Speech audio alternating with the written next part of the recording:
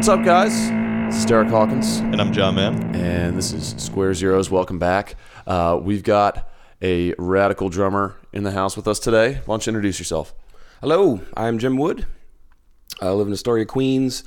Play the drums in several bands, Clowder, Crazy Pills, and a hip-hop band fronted by Dr. Breakfast.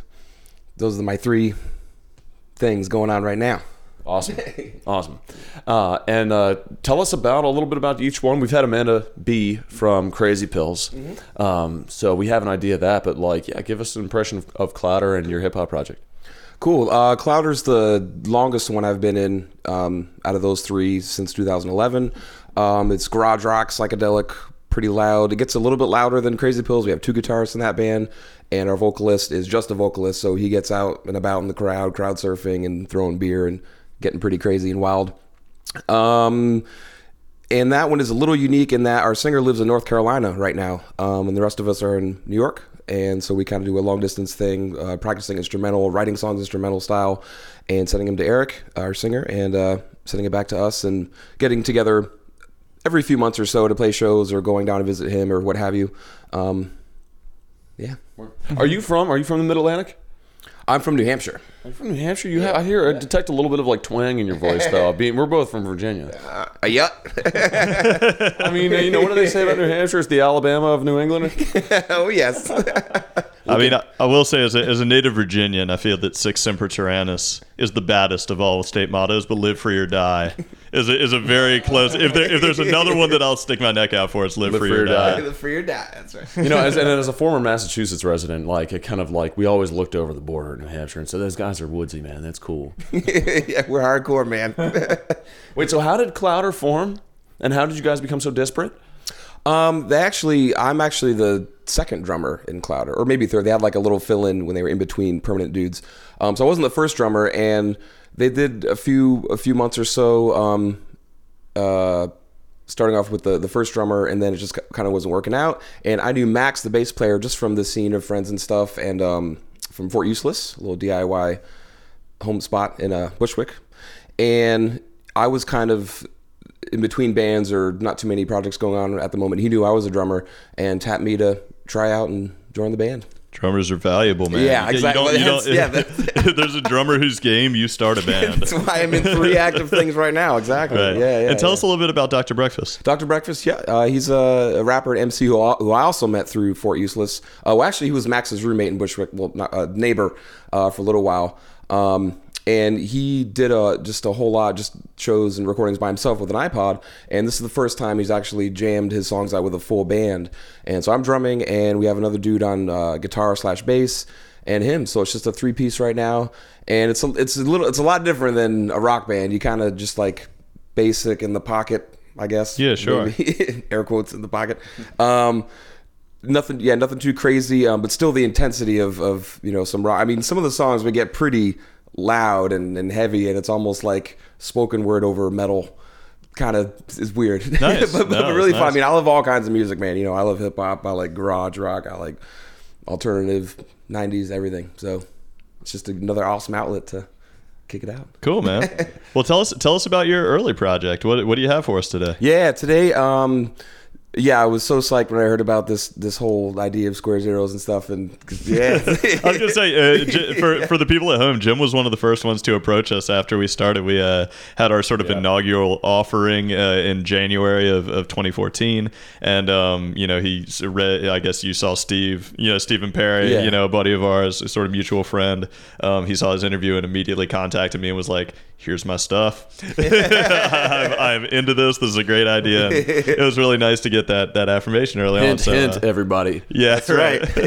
So tell us about what you brought. So this project was called Deep Fiend, and this is one of the first bands I was ever in. This is back in high school in Claremont, New Hampshire, 93. So I was like 16. And you doing like the air fist there. Yeah, exactly. So these particular recordings, it's mostly just me and just one other guy, my friend Nate. He was a year ahead of me in high school. We actually have the same birthday too, so that's kind of weird. Just the year. He's a year older, so destined to rock together.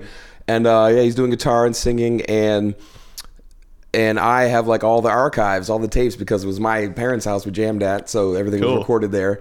So I've got boxes and boxes of tapes, and you went back at some point and sort of sifted through them, because I was going to say you have this. You sent this to me on SoundCloud, so you've obviously gone and done some sort of personal archiving at some point. Yeah. I have this awesome combo stereo at home, which is like a record player / tape player / CD, and I can burn record or tape onto CD. Nice. All in the home thing, and hence MP3s and uploads and stuff. And so these particular recordings are the best. I mean, they're still lo-fi as hell, which is awesome. It's the only way to sound back then too. But still, just the best quality, I think, listenability of all the tapes and different lineups and bands and stuff I've had. So I'm pretty psyched to share them. Awesome. Yeah, let's hear a cut, man. All right. Okay. So you had for us, you had two. You said Fortune and Fame. Yes. And the first time was the best. Yes. Do you have a preference on which we would play first? Let's do Balls to the Wall, Fortune and Fame All first. Right. It's kind of a weird intro thing for a second, and then this just butt rock riff kicks in. That's all I'll say. Okay. Why haven't you called me? Why?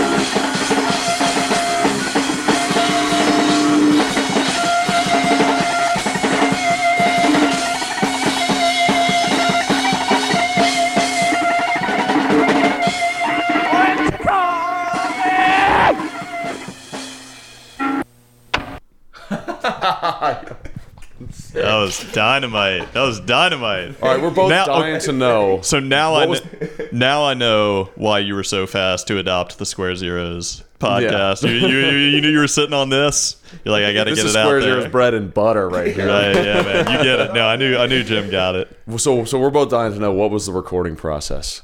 Yeah, I don't know, just looked out really well. I mean, because this is just live into a stereo, and the microphone just plugging direct right in with shaped kind of like a microphone, and it's just hanging on a wall.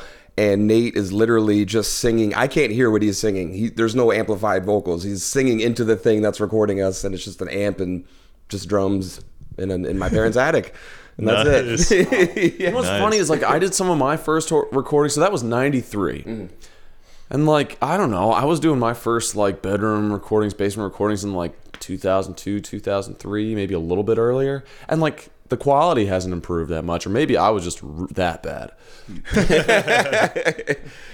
Yeah, I feel like we're getting a lot of the same sounds, you know. You know, a high school like band, like punk band, you know, in the basement is always going to be a high school punk band in the basement. Unless these kids making stuff on SoundCloud right now and like probably doing some pretty advanced shit, but there's been some advances. I got like a couple years after '93, I got a 4-track, my first Tascam cassette 4-track, and that was pretty cool too.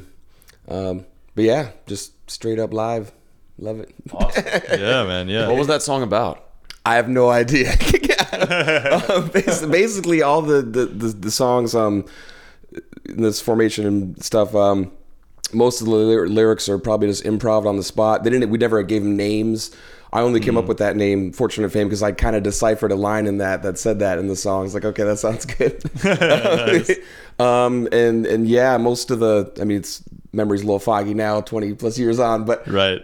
Most of the riffs too, or most of the songs are probably improvised. I think maybe that main riff at the beginning of the song and a few little bridges he might have, had an idea of, but mostly just improv.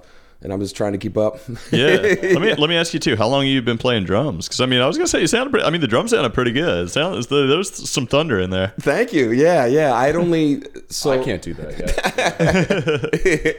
I had only started a few years before that. So that was like a freshman or sophomore in high school, and I started in probably 7th or 8th grade. Okay. Yeah. That's awesome. We always have to ask too whenever we have drummers. So your parents were just like cool with you having a drum kit? Yes, very supportive. Oh, I love them. Yeah, they were. Yeah, that's awesome. Even when it was music that they couldn't really get with, they're like, all right, I'm gonna go shopping now, Jim. I'm gonna have fun. The house is yours. Exactly. Nice. Yeah. Nice. Did you guys play out ever? Not well. This whole the high school group. Most of the recordings I have was pretty nebulous. Like it is today. Like 3 bands, and we share some members and stuff. You know how it is. And back then too, it was kind of a group of like 5 to 10 dudes, and anytime 1 or 2 left or joined, it was a whole new band name and new songs and stuff like that. So it's a different formation of this band. Did play actually my first probably real show at my high school at a winter carnival where they didn't have classes all day. It was just like 1.5 blocks of activities, and we were like one of the. You can sign up and go see this band in the auditorium at like 10 in the morning on a school day. And we had maybe 4 or 5 songs and then just improv the rest of the 1.5 hours. And I have actually my mom videotaped it. I have a VHS, which I dubbed to DVD of that concert. Incredible. Yeah. Incredible. Yeah. Maybe we need to rip that. Maybe we need some of that for the write-up page. Yeah, there you go. That'll be More the better. Archival footage courtesy of Mama Wood. Yep. Well, that's great. Well, do we want to listen to the other song? Yeah. Let's go for it. Sure. Go for it. Yeah. Yeah. Let's jump into it. So this is This one's called The First Time Was the Best. Any exciting story behind this, or is it another one where? Kind of another one. I just took the name from one of the lyrics. It's not as too heavy, as heavy as the first one we heard, but it's very jangly and very 90s and very indie rock. Excellent. 1, 2.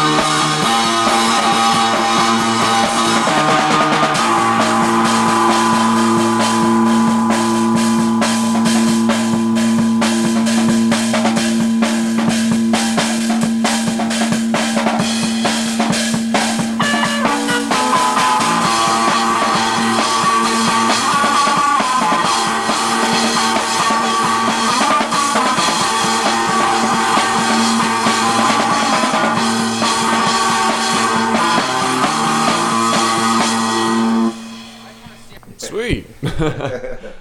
I'll say it again. I saw a band last night that was nowhere near as catchy or as put together as that. That's pretty ill. Well, thank you very much. Ahead of our time. So I think you guys would probably listen to some Pavement and like. Oh yes, 'cause, yeah, definitely. Yeah, this guy and then that whole circle of friends just definitely got me into Sebado, Pavement, Archers of Loaf, Mudhoney, Sonic Youth, definitely. That's Big awesome. All influences. stuff that's playing really well today, man. Right? Yeah. I would say that's a murderer's row for me. I just a little production question. Was he using like a chorus pedal on the guitar, or is the tape like distorted and it was getting like warped and like jiggly? Probably. I don't think that much pedals. It's hard to remember, but I don't think too many crazy pedals at the time. He's probably just out of tune too. Yeah. What was your gear setup like for both of you guys, for all your bandmates? Just maybe some kind of Fender guitar he had. That was still just the two of you. Exactly. Yeah. This recording. Yeah. Both songs today. Yep. Just the two of us. And just an amp, and my kit was Slingerland, I think was my first drum kit. And just a couple loud, crappy cymbals, and yeah, that you hit all the time. exactly all the time. Well, that's great, man. Well, so give us a little bit of the trajectory. So we're talking 2 decades. We're talking a 20-year gap here. Give us a little historiography of Jim Wood. Hey, what are some other bands you played with? How do you get from Deep Fiend to Clowder? How do you make God. 30 bands later. Maybe. All right. It's been well, I'll go through all of it. It's been quite a lot. In fact, recently I was realizing that I've been in New York about 10 or 11 years now. Okay. And even just since moving to New York, I've been in like 10 bands. Wow. So pre that, I came right from New Hampshire to New York. Okay. Went to college at Keene State, just about an hour south of my hometown, Claremont, and stayed there for a few years after graduation. And then a band I was in at the time called Mo Matching Drapes moved to New York before me, and I decided to follow them. Cool. For music, yeah. And that band, long since broken up. I think that one broke up in like 2004 or 5. But yeah, as I mentioned, many bands since, and glad to still be doing it. Yeah. Yeah. And let me ask, just 'cause I'm curious, what do you do outside of your musical endeavors? I have an office job at a startup called Nimble TV, and they let you watch TV on your mobile phone, laptop, Roku, and other devices. Sweet. So customer service kind of stuff. Nice. Yeah. All right. Yeah. So you're playing in Clowder now, and you're playing with Dr. Breakfast now, and you're playing with Crazy Pills now. Mm-hmm. And these are each pretty actually relative. I mean, you've got like kind of 2 rock bands, a hip hop project. Yep. Have you had anything that's been like otherwise, like sort of, I guess the hip hop is the outlier. Have you had anything else along the way that's been sort of an outlier? Like, did you play any like thrash bands? Did you play any like metal bands? Did you have anything like I played in a funk band, back in like 98 or something? Right. No, I wish, because I love metal. I don't think I could do that now. I'm too old now. It's too fast. No. Okay, I was back in New Hampshire. I was in an all cover band called Macaroni Tony and the Fabulous 2, featuring the Chocolate Thunder. And we did covers from all the way from the 70s through 2000s. But kind of punked up fast style. Like, I don't know if you know that punk band called Me First and the Gimme Gimmes. Yeah. Oh, yeah. Fronted by NoFX dudes. And so It's kind of in that vein. Like, we did like YMCA and then just even more recent stuff, but kind of punk and fast. And cool. We all wore like leisure suits and stuff and had fake names. And so there's Macaroni Tony, there was Eddie Spaghetti, there was Chocolate Thunder, and my name was David Copperfield's Tornado of Fire. That was a little far out there. Right. Glad I asked. This is one I always keep in my back pocket, but like, it's a perfect question for you because you've been in all these projects, but do you have like a best and a worst show that you've ever played? Oh, wow. Worst shows? Maybe on some tours when you go to a city that's never been to before, and there's one person in the crowd, and they're not into it. Exactly. Those. Yeah, I've had a few of those with some bands. You're in like a jangle pop band, and like you're just playing for the sound guy who has like an enormous devil lock. yeah, exactly. Like scowling at you. Like. Yep, for sure. Yeah, a little out of place there. Yeah. Best shows? I don't know. I'm general. I mean, aside from music too, my personal life and work and just everything, just my overall disposition. I'm pretty much an optimist. I think sunny side is up or something like that. So try to find the silver lining, even if it's a really crappy show. But yeah. So I guess on the balance side of that, I'm really just love all kinds of shows, any show to play. But best shows. Maybe one of the first ones there was a big crowd at and got paid too, which is pretty awesome. Too rare. Too rare, exactly. I was in college and I was in a punk band called the Kirks. It was like garage punk stuff. It's actually kind of Crazy Pills, my current band, one of the current bands now, it kind of reminds me of that, like the Kirks light. Oh, cool. Yeah. So it's in that same vein. But we did a show at my college and got some kind of bigger headline. I think Skavoovie. Yeah, Skavoovie and the Epitones. Okay, They nice. headlined the Amazing Crowns, the rockabilly band headline. We got to open. There was like, I don't know, probably 200 or 300 people there, and we got like $200. And I was like, yeah, so we made it, guys. You know, There you go. Yeah. That might have been, yeah. That's awesome. Yeah. You could only dream of that sort of success when Deep Fiend was rocking in your parents' attic, Exactly. screaming into a microphone. Yeah. Well, tell us about what Clouder's doing now. You guys, did you guys do South by Southwest this year? We did. That was my first time there, first time in Texas at all. First time doing first time in a long time doing a long car drives, car trips like that. Pretty intense. It was really fun. The main impetus for going out and doing that is we just put a tape out on a label based out of Austin, Texas called Fleeting Youth Records. And it's a cassette label. And our new cassette just came out beginning of March. And so that label had an unofficial showcase going on. So we figured, let's go down, we'll play that, get to actually meet the dude in person, and get some other shows while we're there for that whole week. Cool. And the tape, that's Sister Ray Gun? Yes, it's called Sister Ray Gun. And, digital downloads too, of course. The tapes as well. And, it sounds really, really awesome. I'm excited. Awesome, man. Has it been a long time in the works? Yeah. It's our sophomore effort. And the first album came out, debut album. When did that come out? Maybe 2012? Okay, so it's been a couple of years. Couple years.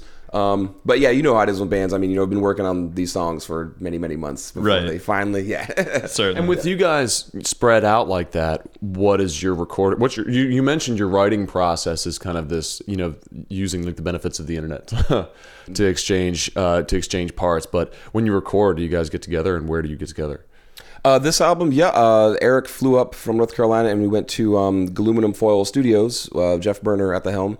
And so we just came up for an extended weekend and banged out an album in like 2 days. Did everybody just practice the songs remotely, or did you guys have rehearsals? Oh, yeah, we rehearse instrumental style pretty regularly to get ready for the session, yeah.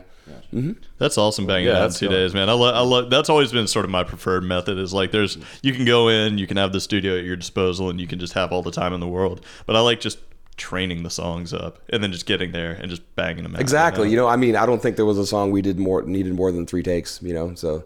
Yeah. Right. Our friend Thomas, who records down in DC, who's in Type Fighter, who we interviewed in the past, said there's kind of a law of diminishing returns. He's like, after 3 takes.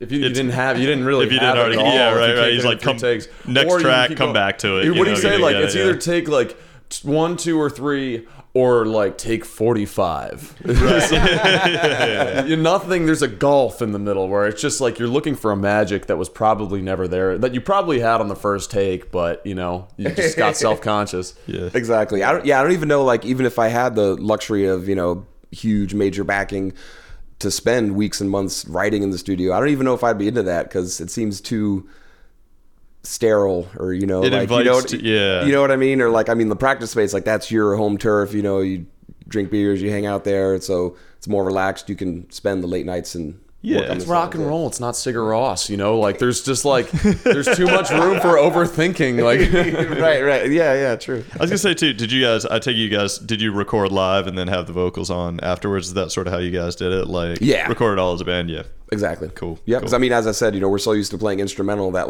which actually I think works out good in the live setting too. Because some venues, actually, Clowder did a show at Bar 4 on a New Year's Eve a while ago, and I couldn't hear one lyric the whole night. Right. So I mean, I already know the layout of the song instrumental. So hey, who cares? I'm just gonna play it There you and go. not mess up because I don't need to hear him. but I, of course, I love to hear him. and you guys are playing Northside Fest in early summer? Yes, that's correct. The Friday, 2 shows, the Friday and the Saturday of Northside. Not sure if the whole lineups or times are confirmed at this point, but I believe Friday, I think it's the 13th, June 13th, at the Flat, and maybe the Saturday at Baby's All Right. Oh, Nice. great. Well, take us out on another Clowder song. Cool. Let's do Lady Retrograde. Lady Retrograde. Awesome. Thanks, Jim. Thank you. Thanks for having me.